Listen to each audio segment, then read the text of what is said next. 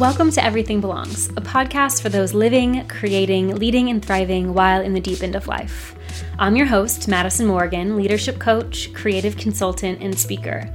I coach soulful visionaries and go-getting mavericks who desire to create art of their lives and take their work both deeper and higher.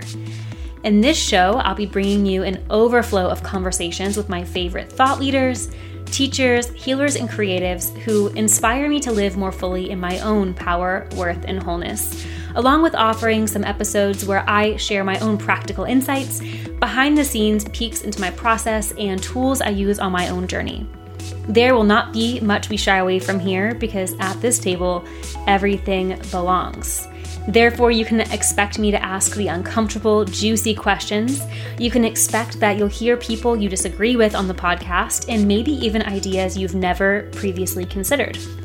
I trust you with your own discernment as we take this deep dive. You can expect to laugh, cry, learn, and be challenged by the guests as they share their diverse experiences and views of the world.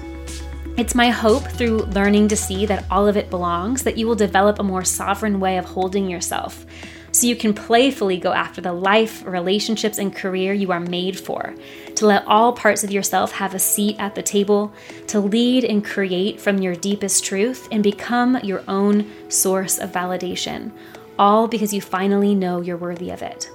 All that's required to get started, that you show up curious and willing. Let's dive in. Today, I have an amazing interview with Bethany Webster for you, all about healing from the mother wound and reclaiming our own inner mother. But before we dive into the actual podcast episode, I want to share with you about a free mini course that I'm offering right now to help you actually take everything that we talked about in this episode today and actually start peeling back the layers of paradigms and old stories that are keeping you from your own inner liberation. If you are someone who's feeling yourself getting too big for the current story that you're living, too big for the current paradigms that you're operating from, it is time to untether from old programming, to strip back those outdated programs, to let go of old identities and choose a story with more hope and freedom and truth where actually all of you gets to have a seat at the table. And so my free mini course named Stripped was specifically designed to help you remember, rewrite, and reclaim all that you have forgotten, lost, and resigned along the way. Your power, your liberation, your sacred self-belonging.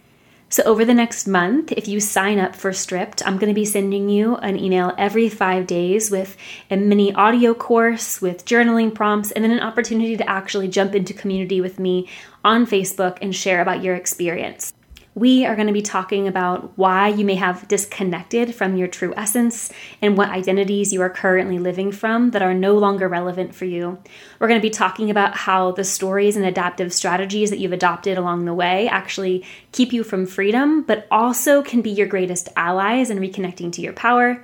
We're going to talk about what to do to begin remembering, rewriting, and reclaiming your story, and then actually live from your most authentic, creative, and powerful self. And then the final week, the first week in March, we are going to do a community gathering in the Awakening to Freedom workshop with a 3-day implementation week where you're going to be given practical steps and tools to be applying this to your life in real time. So we're going to meet on Zoom, have an amazing workshop, and then together over those 3 days, really live into it.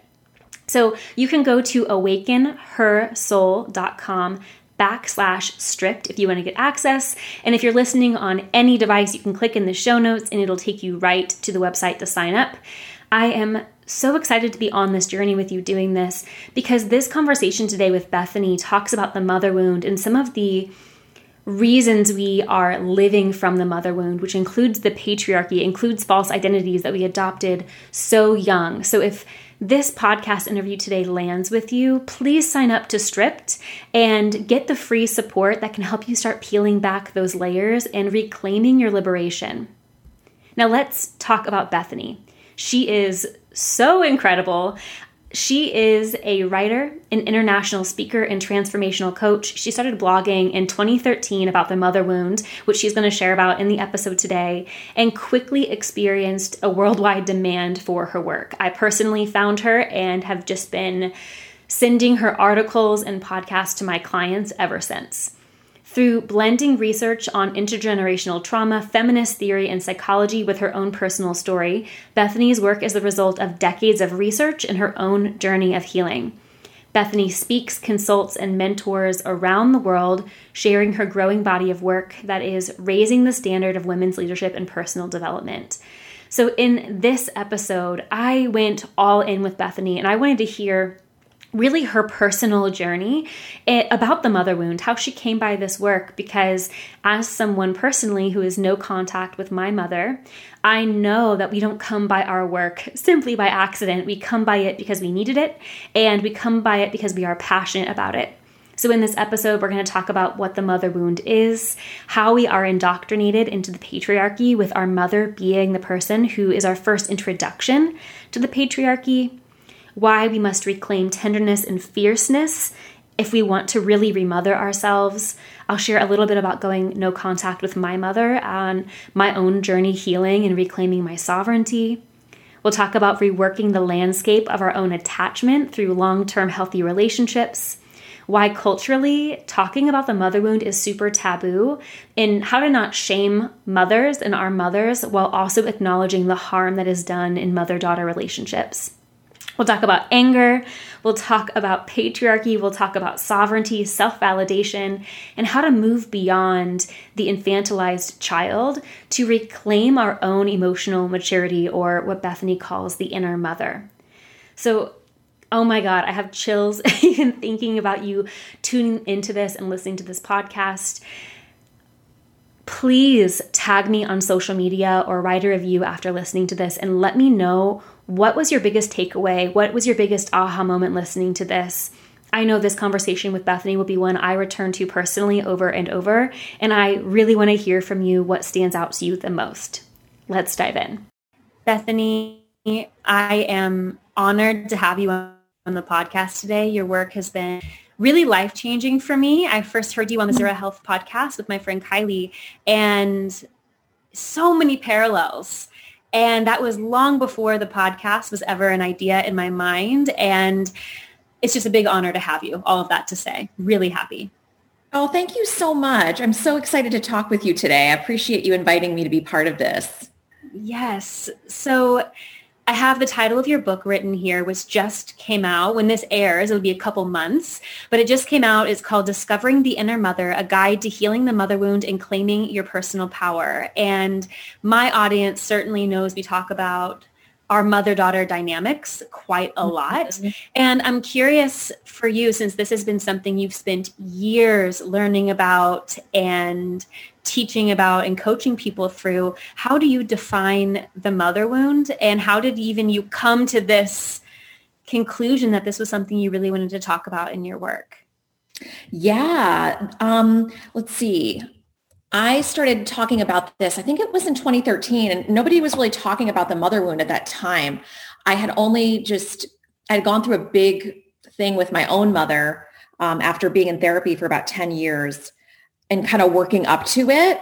My pattern with my mother was that I was more of like a parentified daughter. So I was kind of like her emotional supporter from a very young age. So I had to grow up really quick.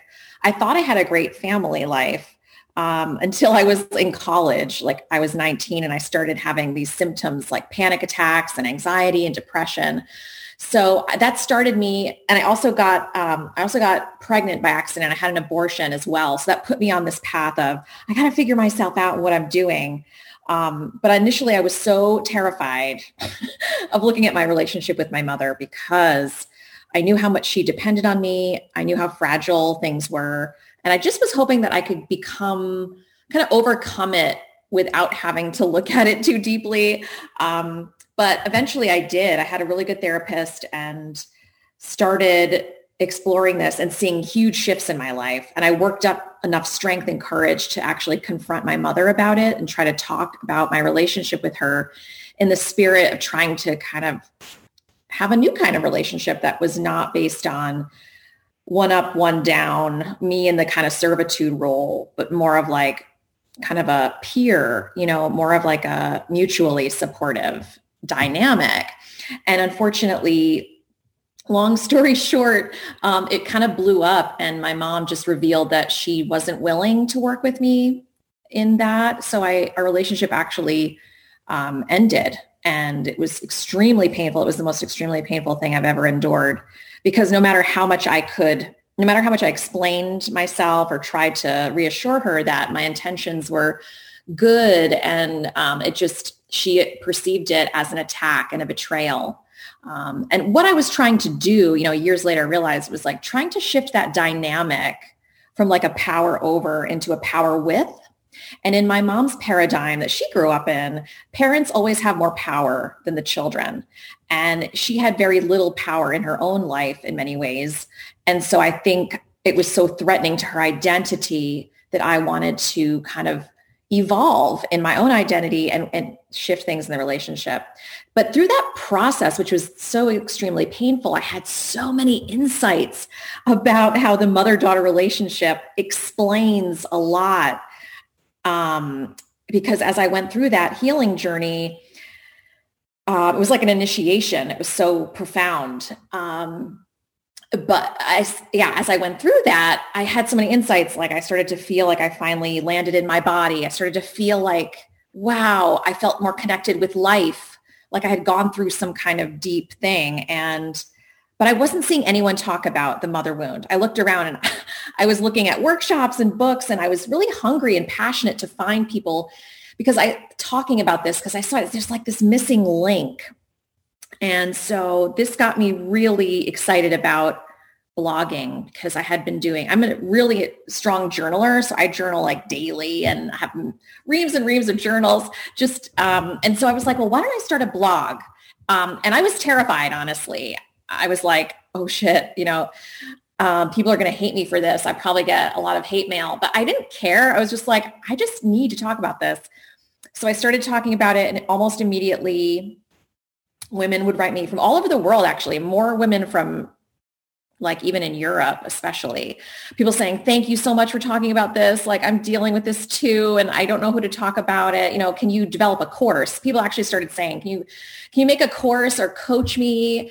So I was like, wow. So I did. I developed a coaching program. I developed my theory of what the mother wound is. And at that time, no one had really defined it. So, and I think it was 2013 when I wrote an article, because I had actually watched, it was like a video of a women's conference, and women were talking about their issues around owning power and sexual power, and how do we step into who we really are. And the whole time I'm thinking it's the mother wound, but they were talking about all these other things. And it actually got me a little angry. I was like, oh my God, I want women to understand this, because I started to see women misattributing a lot of their symptoms and issues to other things, and spending years on this kind of treadmill of self-improvement, but always landing back in this place of self-blame and shame. So that was really what spurred me to write that article. I was like, I'm going to really line it out and make it super clear. And initially, there wasn't that much like sharing, like in the first maybe 12 hours. But I remember waking up the next day and it was like 20,000 shares or something on Facebook. This was like 2014, I think. And I was like, oh my God, okay, people do want to talk about mother-daughter relationships. So that's kind of a long story short, but how I define it is actually that there's 4 levels of the mother wound. There's personal, cultural, spiritual, and planetary. And the personal is really like the most important, because as we heal our personal mother wound, it has these ripple effects that start to go into, the culture. And also I think part of it is creating this evolutionary leap for humanity, where we start to see that, well, there's a lot of different puzzle pieces to it. But one is like, for me, when I went through that with my mother, the pain was so much that I felt my heart breaking. And in the breaking process, I could feel myself expand in a way. Like I started to have more compassion for myself, for all people. It was almost a spiritual kind of opening through being conscious through that painful process. So I think that that's the spiritual component there that I just mentioned, which is feeling more connected with life itself, with other people, with the planet, with animals and all the kingdoms of creation, is starting to feel that we're actually all connected through the heart.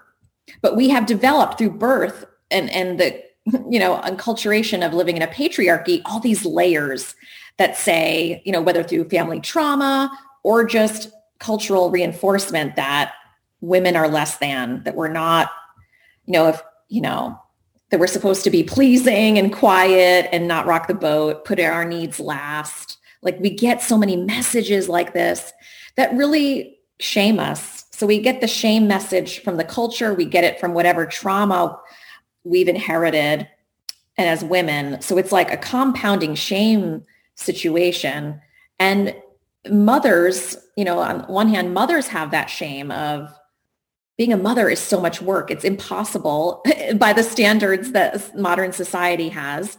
And then daughters feel shame because there's no place for us to put our own feelings about our own mothers if there's stress or tension or ambivalence there. So it kind of sets mothers and daughters up for this really a struggle, a lot of tension. And we don't have a place to put it, to talk about it. And it's a place that we tend to hide our power, and we're afraid. We can be afraid to really step into who we are because of the mother, our own mother's suffering and what she's projected onto us, and then also the cultural barriers that we experience. So it's, as you can see, I could talk forever about this. There's so many layers and interlocking pieces to it, but it's so fascinating. I think now is a time where a lot of us are like ready to heal this. Oh my goodness. You just said so many things that I know is true from my personal experience, but I see over and over again in client work and in my programs is a realization of a fracture in the mother relationship, and also our relationship to the patriarchy. And this isn't a quote that you've said, but I think I remember you talking about how our mother is the first introduction to the patriarchy. Is that true? Am I saying that correctly? Yeah. Let me say it a little more detailed because, you've got the idea, but it's basically, I like to say that the mother wound is the seat of our most debilitating and insidious self-limiting beliefs and patterns, right? The reason why the most insidious forms of patriarchy pass through the mother and why this has been so taboo is because our mothers in the first moments of our lives are the most primary being because we rely on her for food. Like, mother is food, mother is world, mother is body. Like, we're not even separate from our mothers when we come into the planet. We are one with her. And so she forms like the basis of our thoughts, our beliefs over time. She's in our fabric, she's in our blood and our nervous systems. And so we absorb like a sponge her spoken and unspoken, beliefs and feelings and tensions. And then due to the fact that we live in a patriarchal culture, naturally that includes, what she feels about her own body as a woman and what she feels like is possible for us. And so I call it the maternal horizon. Like, there's this horizon, this barrier where our mother has gone, and it feels scary to go beyond that maternal horizon. So we accept as reality, like with the capital R, what our mothers believe and think and do. And that's just how early development works. It only becomes a problem when we're talking about these limiting beliefs, like don't rock the boat, put others' needs last. Your needs last. A good woman is a submissive woman. She might not have ever said any of that overtly, but we watched her struggles. And so we weave those, I call them safety algorithms, but like the ways in which it's safe to be in the world. It's actually woven into our sense of self. So it's not just like a cognitive belief that we can shed. We're bonded. We bond with these beliefs just as much as we bond with her. And that's why sometimes as women, it can feel like, if I let go of these beliefs, am I letting go of mother? Am I letting go of my most visceral safety? That's why some of these beliefs that we get from our mothers are so automatic, invisible, and unconscious that they actually letting go of them can feel like like life or death. And so making them conscious is why it's so important. And it becomes insidious because the culture says you shouldn't look at your relationship with your mother. If you feel anything but gratitude, there's something wrong with you. So that's where the problem is that we don't look at it. And so there's this shadow where a lot of these, this bonding to our own oppression festers. Does that make sense? It makes so much sense. Okay. And just even understanding human development and how much we need our mothers for our own survival, it would make sense that we would internalize everything that she needed and was doing and believed to make sure that that bond was secure. Exactly. And our relationship with our mothers is like we needed her approval to survive. So it wasn't like we just wanted to please her. It's like her approval equals survival. And so if there's ways in which, I think as women, we feel like it's true. Like some of us do, many of us do, even at subtle levels feel like I need to be approved of to be good. I need to be approved of to be safe. So we're still prioritizing the external because that safety algorithm is still working. And so we have to kind of rework that where the safety is within ourselves, right? Not predicated out there. Like I said, I was talking last night and I put it a different way. I'm always finding new ways to say this, but it's like the mother wound in a way is like how our love, safety, and belonging, like our most primal human needs, become predicated on compliance with patriarchal norms. I was kind of talking about this like in the sense of racism, like and other beliefs, if our family was, let's just say hypothetically, they were overtly racist, that shared belief is part of the bond. And that's part of family. That's what we consider, it's mixed in that soup of love, safety, and belonging. So it can represent a threat when we go on a path of I'm going to be anti-racist and I'm going to do the work that it takes that my family hasn't done. I'm going to break this pattern in my family and in myself. It can actually bring up a potential conflict in your family. It can bring up feelings of, am I going to be approved of and safe in my family if I start doing this work? So that's one example of how these are not just beliefs. These are our safety, our very basic safety. But it's possible to kind of rework this so that, and I think it's necessary at this time when, oh my gosh, what we're seeing in the world, that we have to be the cycle disruptors, the pattern disruptors, and clear the way for the future. It's so urgent. I'm so thankful you mentioned how the mother wound connects to our anti-racism work, because there are a lot of the people who listen to this podcast have come from evangelical Christianity. Not all, but a lot of people, because I did. So my story resonates and so on. And when people divest from that system, right, what I really notice is if they're willing to go all the way and deconstructing that and asking where is the patriarchy inside the church? Where's racism inside the church? It kind of permeates. You start to see all of it. But in order to do that, there has to be such a willingness to leave the family system. Just like in any family system, if you're going to stop triangulating with your mother, which was a boundary I had to choose to make before going no contact of, I won't participate in this because it isn't liberatory. I can't know anyone else in the family if we're in this dynamic. I can't know myself separate from this dynamic, right? And the amount of being sourced from within and sovereignty, which I know you recently wrote an article about, when I want to talk about that, it's so important because in order to be able to divest from the family system and do work like anti-racism work, there has to be a bolstering of the sense of sovereignty that you're going to be okay, even if mother isn't happy with you.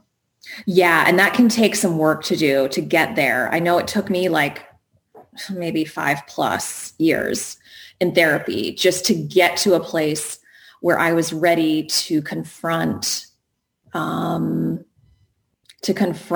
things. And that's part of my passion is I don't want it to take other women as long as it took me to kind of, so it's part of building the sisterhood around the world where we start to feel like we're not alone. A lot of us are breaking these cycles in our families, and we can support one another in doing it. Because it's like what we're doing is we're transferring the sense of safety from one system to another. So like I like to talk about it a bit in terms of the inner mother, like our outer mother.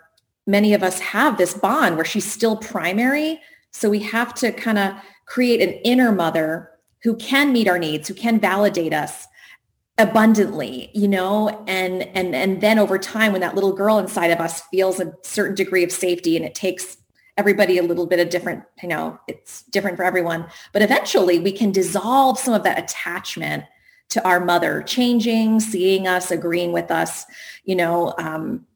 so it's such a powerful process. And I'm so excited to hear that so many women in your community are doing this work. It is, I think when what you were just saying about the more and more women, I think of I just imagine the quantum field of one woman making this choice, you making this choice, however many years ago, and the ripple effect of that, even in the unconscious, I like to think of the quantum field of the reverberations of that, even if I never knew you, I think make a difference, not just in our own family system, and then also we have social media and we have podcasts like this where we get to hear about other people doing this work. Yeah. And I think just seeing that it's possible, that there is a system beyond the patriarchy, that there is a system beyond power over family dynamics, that we can find the freedom to live there.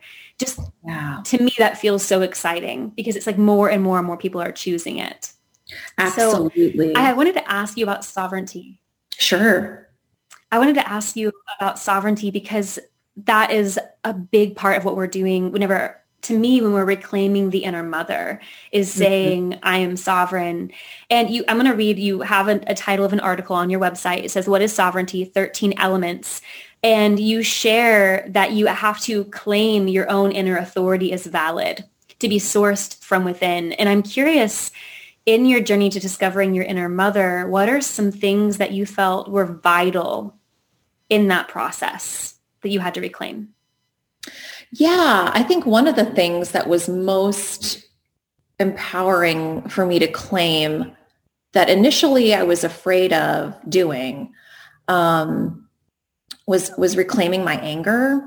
I like to talk about how inner mothering has two parts, or the two wings are tenderness and fierceness. And I had the tenderness down in the terms of, I was conditioned to be a good girl, pleasing, approval seeking. So my love, it's almost like I was such a loving being. I remember being a little girl and feeling like I was this just love bomb, but then over time I accumulated all this residue, and the residue made it so that loving actually meant a loss of self. Loving meant being exploited. Loving meant being an object. So it's been this process of, in order to shed those overlays to reclaim love as not being also being oppressed, it meant claiming anger and allowing myself to get really angry about what happened to me, how I was exploited, objectified, didn't have a voice, that I was in a servitude role. So over time, the layers of anger I used to be afraid of anger, like, oh my God, it could last forever. It's going to overtake me. This makes me a bad person. All these old part of the overlay. But what I found was that anger actually, instead of taking energy away, it gave me energy. It was like, instead of turning anger about myself, I had blamed myself. I was able to turn that anger where it really belonged, which was towards the ignorance of my parents, the culture, people that were supposed to support me that didn't support me. I was able to actually digest some of that rage and see it as a healthy response. Like, anger is a healthy emotion. And so many of us have grown up in families that say, anything other than gratitude and love is bad, and you're weak or bad if you feel anything else, right? So I think part of sovereignty is claiming that anger. And what part of what I had to do that was to really work with my inner child and say to her, tell me everything you're angry about. I want to hear it all. Like, tell me all about your anger and let's work it out. And just, I realized that the child in me that was so full of rage just had never been heard.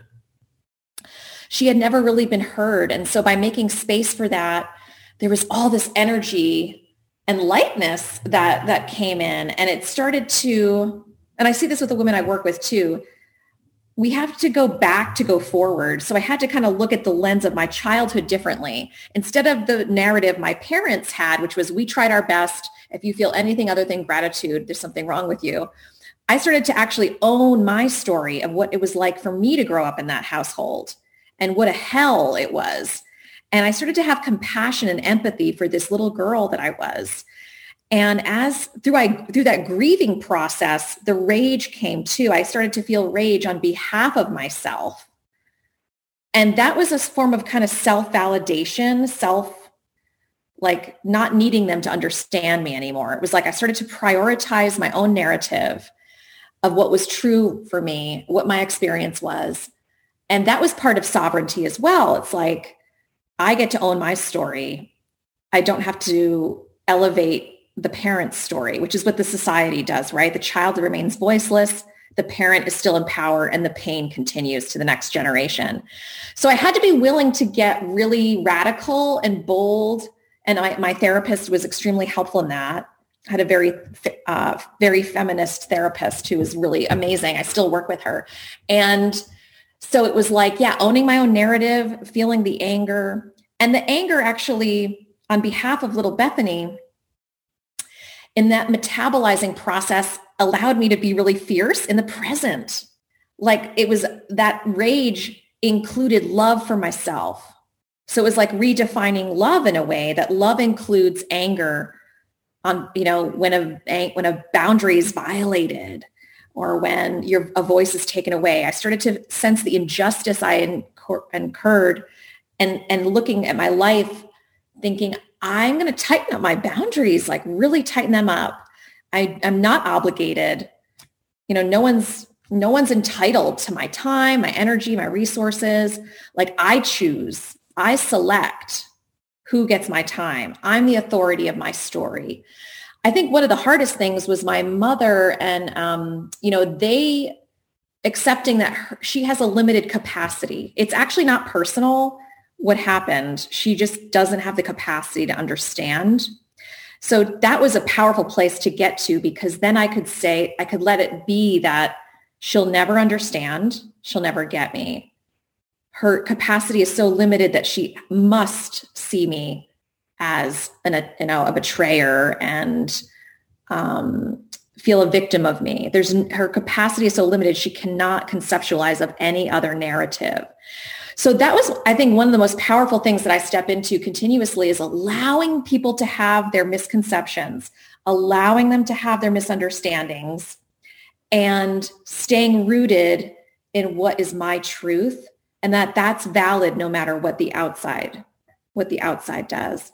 So I think the anger, getting in touch with anger is actually part of getting in touch with truth.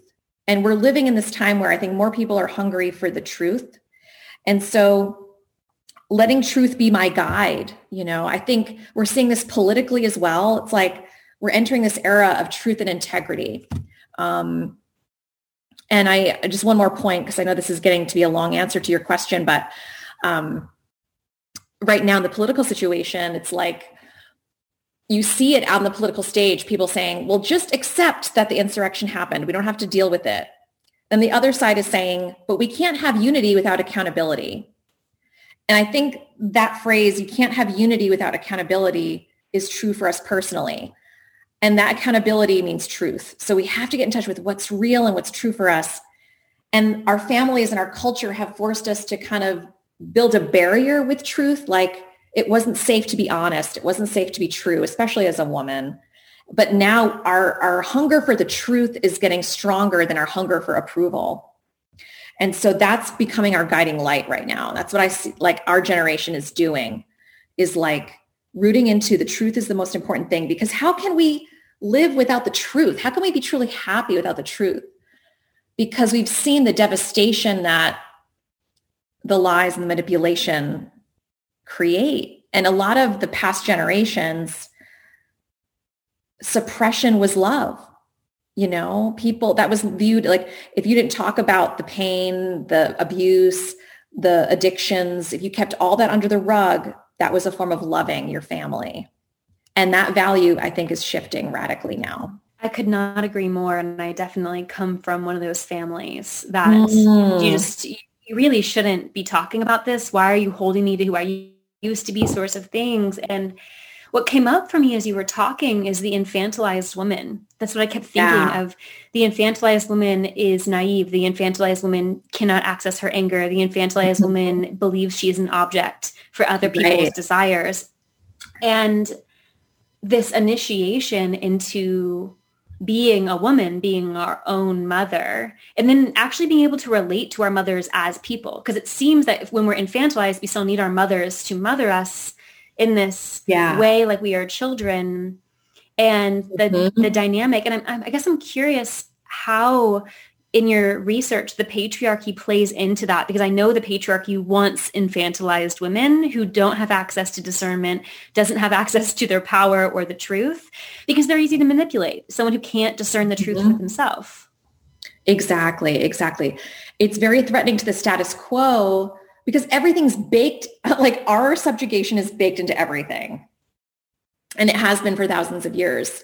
So like all systems, systems want like the status quo, a homeostasis, right?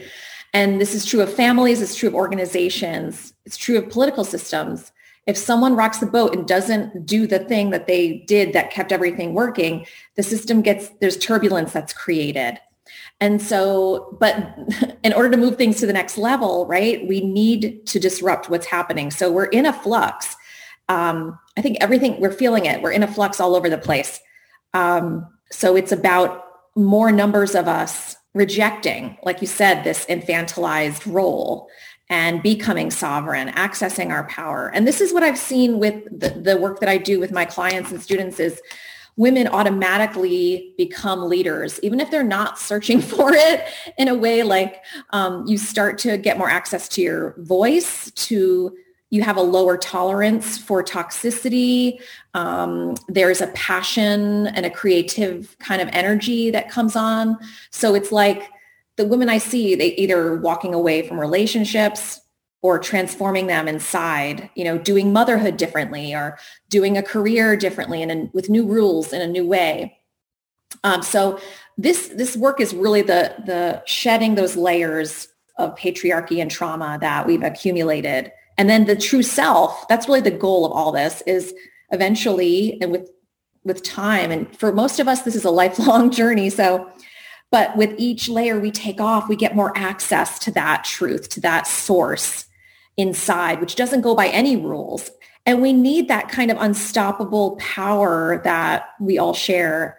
So it's perfect. I think everything's lining up, just like personally, but also collectively. We're ready for more of this. And now that things are in flux, we can really create new paths, right? When things are up in the air, it's easier for new things to happen.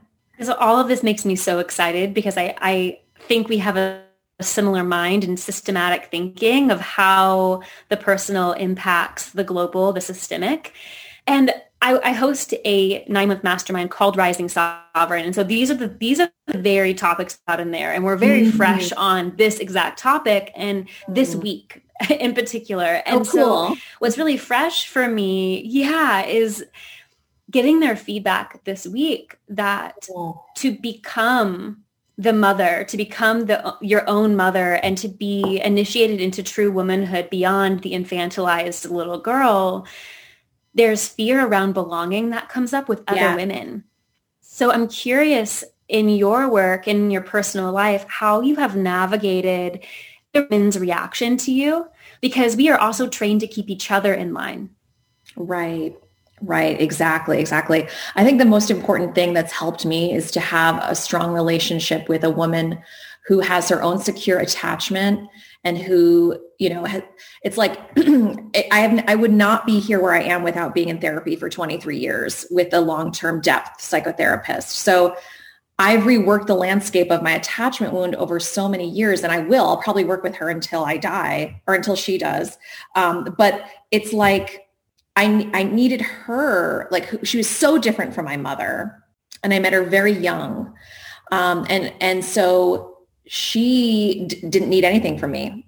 She just was there to support me in this kind of mothering maternal role. But also she taught me to be fierce. She didn't reject me for the things that my mother rejected me for. So it was through that bond with her, honestly, that I was able to actually see things much differently, like things I would accept in friendships. Like I think when I was younger, I had a lot of fair weather friends, and that would just kind of come in and go. And and it's sad because, it's about accepting that some people have a limited capacity, and a lot of the ways that people treat us are not personal, and having really high standards. And I think it's just for us as women, it's like our mothers taught us about women, right? Like how she treated us taught us what's acceptable and what's okay in relationships. And like my mother was very much gossipy, catty, not deep. And I was deep from really young. So it's like there was so much not there. But I wanted to please her so much. So I think I brought that pleasing role into all my friendships and accepted a lot of like disrespectful stuff too. So it's just been this process, I think, and I think we're all on that journey wherever we are, like seeing what doesn't work for us in friendships and continuously raising the standard of what works for you. And you don't have to have a ton of close friends. Like right now I have a very small circle, but I have a lot of people that I'm in contact with, not super deep, but my deep people are really close and tight. And it's like so many things I could say, but it's like people need to earn the intimacy with you, and I think as women, that's like a growing edge, right? Like we're so taught to be open and giving and that if we take our time in relationships, then we're either a prude or we're like not cool but I think this is my experience. The people who are deep that I want to be with understand that and live the same way. So it's like you'll find your people and you'll discard or leave aside what doesn't work. And it's just like this, as you shed down those layers within yourself, you resonate with different people and you'll, find your tribe. And everybody's life is different. Like part of it for me is like my life is unconventional. I didn't live, the path that my family and culture, but it's so awesome because it feels really authentic to who I am. So it's like becoming safe. I always come back to inner safety, like upgrading our safety algorithm for what helps us feel safe and loved and letting that guide us, not what the society says we should do or other people say. I love that so much. And I'm curious, as you have gotten more and more safe with yourself and connected to who you actually are beyond who you were supposed to be for mother and then for society, what are the most favorite qualities about yourself that you've uncovered that you would never go back because you've discovered now? Oh, that's a really fun question. I think one of the qualities that I love so much about myself is that I've developed a lot of resilience to lean into the places that feel uncomfortable. And the willingness to do that has been like a North Star that has helped me kind of walk my own path and feel supported at the same time. So I think leaning into the discomfort has been a really powerful skill that I've gained. And it's helped me create a lot of spiritual growth and deep friendships and knowledge that I can bring and help and contribute. Like I go deep. And I think a lot of the family, and the culture, of course, wants us to be surfacey. So it's a powerful time because there's so much to discover, You You had mentioned something about our relationship with the Gaia global mother wound. And I'm just curious for you to say more about that, because you had, in my mind, we have a very insecure attachment with the earth. In Western society, we're not connected to her. Yeah. And I'm curious if there are parallels for you in reconnecting to earth. And you said spirituality in your mother wound. Yeah. Yeah. Where I'm at now with it, like what I've been thinking about lately is just that attachment. It all comes down to attachment and everything. And I think as society, as we actually come to terms with that, we might need to create more suffering in order to get there, to really see how important this is. But the more I've healed and shed, gotten to the core of where I'm at, like still going deeper myself, what I see out there becomes more friendly and benevolent and more connected, the more that I shed, the malevolence of my trauma. So it's like that connection with the earth, with nature, with animals, with all the beings that are with us on this planet. It becomes a possibility when we've acknowledged and starting working through the defenses against it. Because when we're traumatized as little ones, as to survive, we have to build these walls, right? Just to survive. And that's a self-protective creative act. Like it helps us survive, but it blocks out those connections with love, with the earth, with other people. So at a certain point, I think it's a blessing that many of us are conscious enough to start to deconstruct the walls. And these walls are actually, I'm talking about them like walls, but they're actually pathways in our brain, right? So there's like neurocircuitry that's happening when we're triggered where we see threat. Like, someone could abandon me or someone could reject me. It feels life or death. Our nervous system and our brain are replaying those old neurocircuitry patterns. But with healing, with regulation, with therapy, with these tools, we can start to dissolve, create new, I'll keep it in the brain context, like new pathways can be created in our brain. And when that new pathways get created, we can see like reality, like on this basic level so differently. So I think my hope, my dream would be that we can start to create a society that's built around secure attachment, that everything is set up to honor women and children, put them in the middle of everything so that humans don't have to deconstruct these walls and live out of traumatic projections, which is what we do. Everything we do that's creating suffering and violence and stuff, it's just suffering people living out the brain chemistry of their early childhood. So in the past, people would say, oh, you're blaming the mother. But actually, it's so funny because what this is about is honoring the mother, putting the mother at the very center with the child as a place of honoring, not blaming. Yeah. So that's my hope and wish. And I think that's really how it works is our attachment wounds cause us to see pain and fear that we went through. And so we just need more loving environments to create a society where we can work through this stuff without shame. And that's part of my mission too, is to just kind of take the shame out of all of this. Like we all have a piece of a wound, like a collective human wound around attachment, not getting enough love, safety, and belonging when we needed it. And there's no shame in that. We all have it. And as parents, I know some people might be parents listening to your show, there's nothing to be ashamed of that you passed it on. It's like you were just doing the best you could at the time. And it's not about being perfect, but it's about, because that's impossible, it's just about being on the path. If I'm hearing you in the way that I think that I'm hearing you, the idea of mother and children in the center of society is a way of protecting that early development and making sure that bond is secure, making sure the chemistry is secure, making sure mother has what she needs to care for the child. Absolutely. And therefore the child grows up to feel a lot more secure in the world.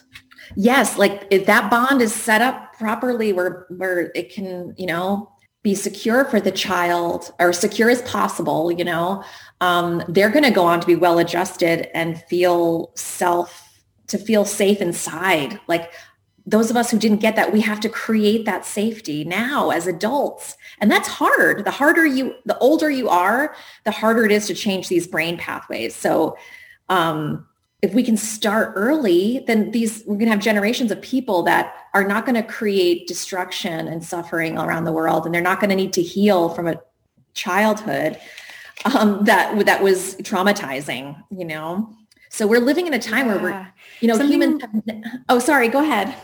No, you go ahead. I was just going to say, I think we're starting to see now more than ever in human history how much this all matters. I think for so many generations, people are just like, oh, let the baby cry it out, or it doesn't matter what, just do food, shelter, and clothing, and emotions don't matter. You're like, that wasn't very long ago. But the science is telling us now how primary emotional and attachment is in a child's inner life. And we have people teaching respectful parenting and conscious parenting. Like I follow so many parenting, cutting edge kind of parenting blogs and stuff because it's really fascinating, the new stuff that's coming out. So it's exciting now to be alive because I think we have more knowledge and wisdom than we've ever had. And I think we're in a position where we can affect change. Maybe not right now in this generation, but in the generations to come.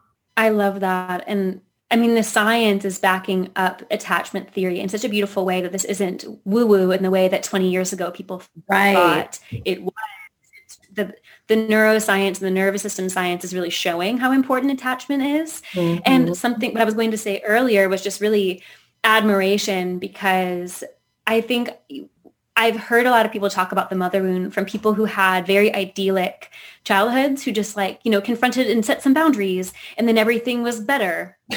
And, and that's not a lot of people's situation. And so hearing that you have been over the course of the years of therapy and healing, been able to find a secure attachment within yourself, even though you're not in contact with your mother, and that relationship maybe didn't turn out the way that you hoped as of now, but you still have the inner liberation, I personally find extremely hopeful.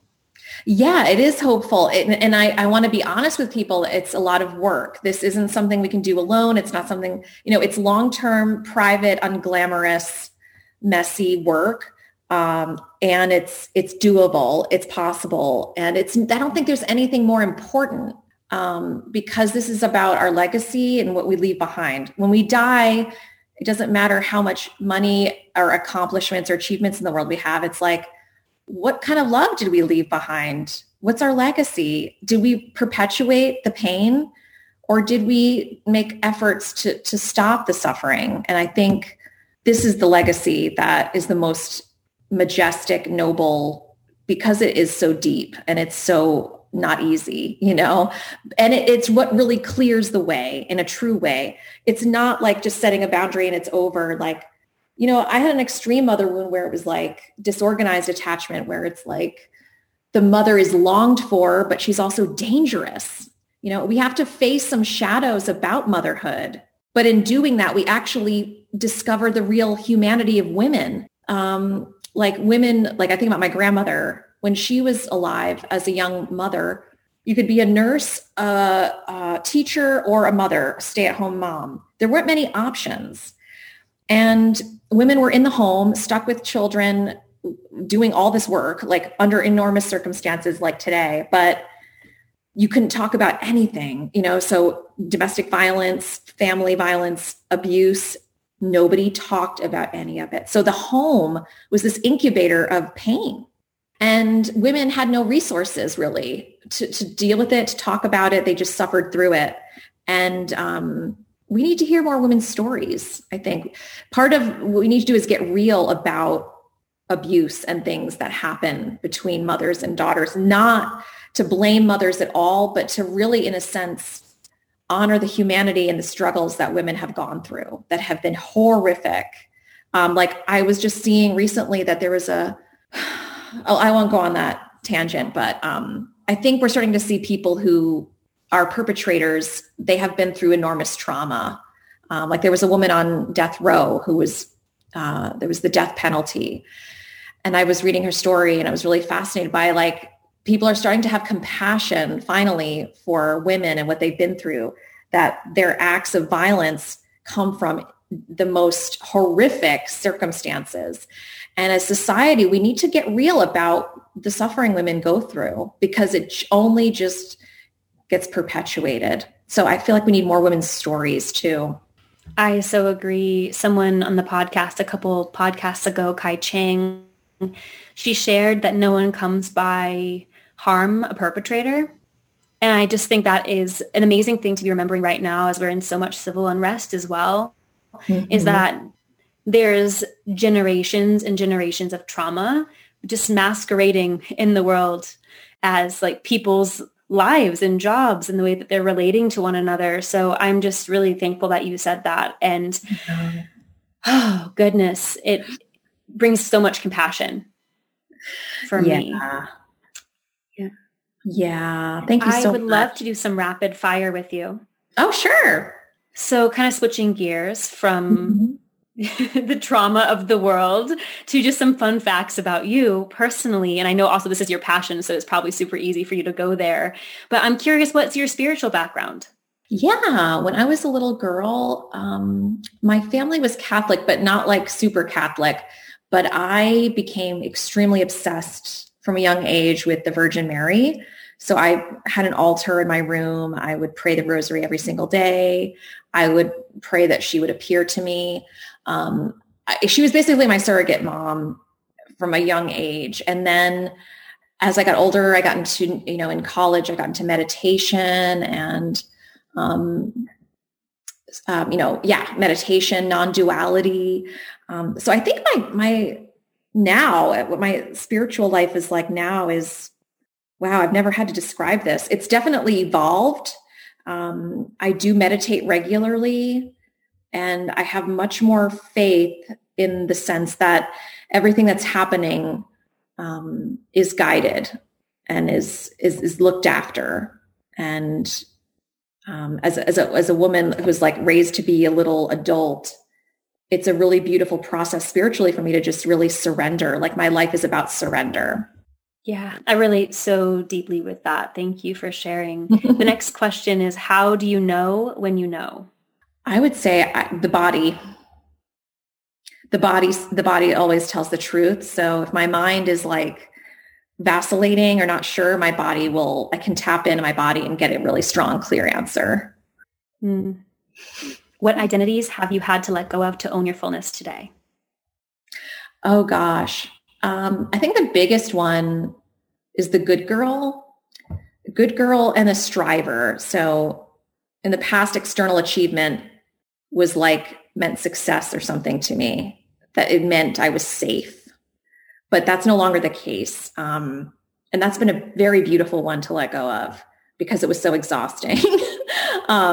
So I'd say, good girl, striver, achiever, emotional caretaker is another one. I'm kind of in this beautiful space in my life now where I feel this enormous spaciousness, like it's very uncluttered. So I'm able to go so deep in my life, and I feel like I'm shedding down to ever deeper layers. So it feels amazing to shed those, but it's like I've had to see the futility and the illusory nature of them to let them go, that I don't need them anymore. They were kind of just appendages.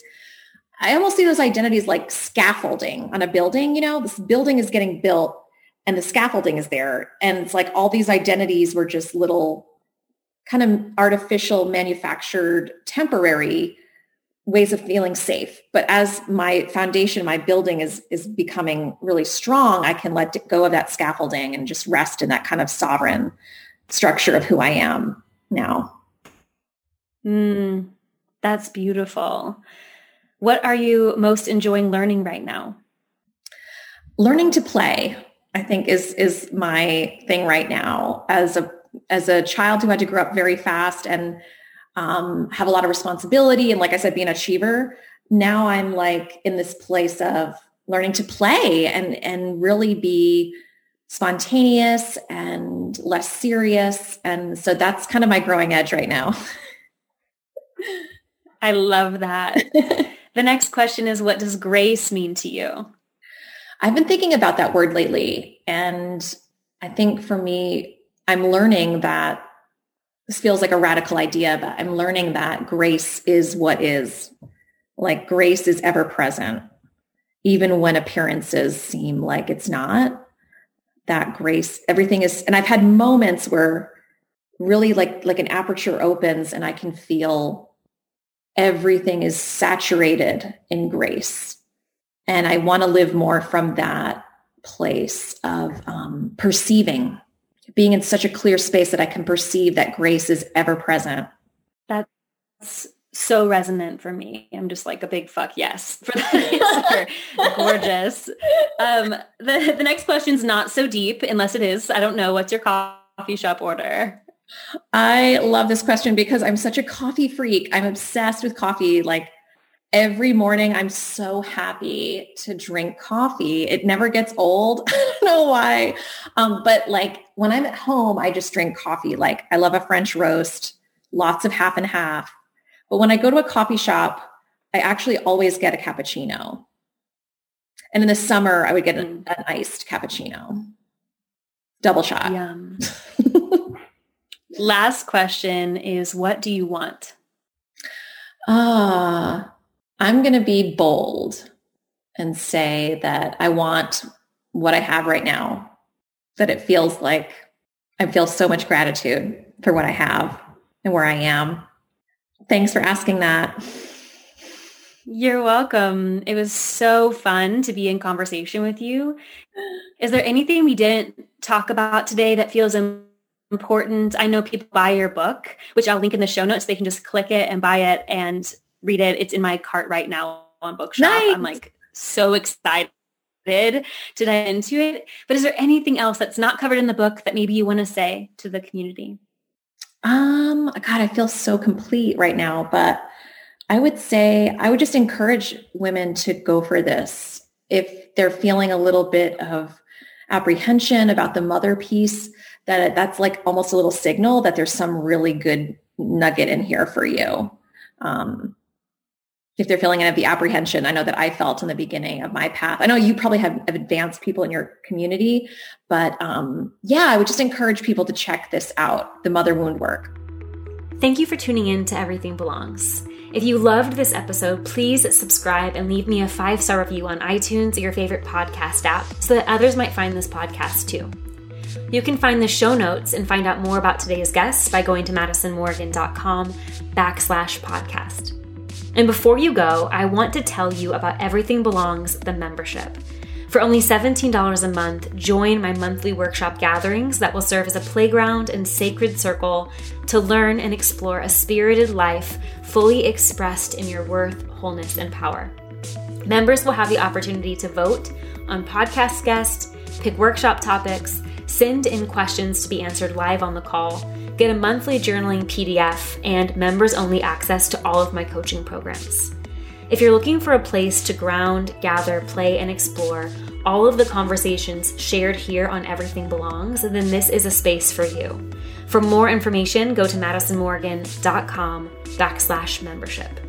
And if you're not following and chatting with me over on Instagram, please go do that now and DM me and let me know your favorite part of this episode. I cannot wait to hear from you. And until next time, remember that curiosity can be a portal to a rich life where everything truly belongs. See you next time.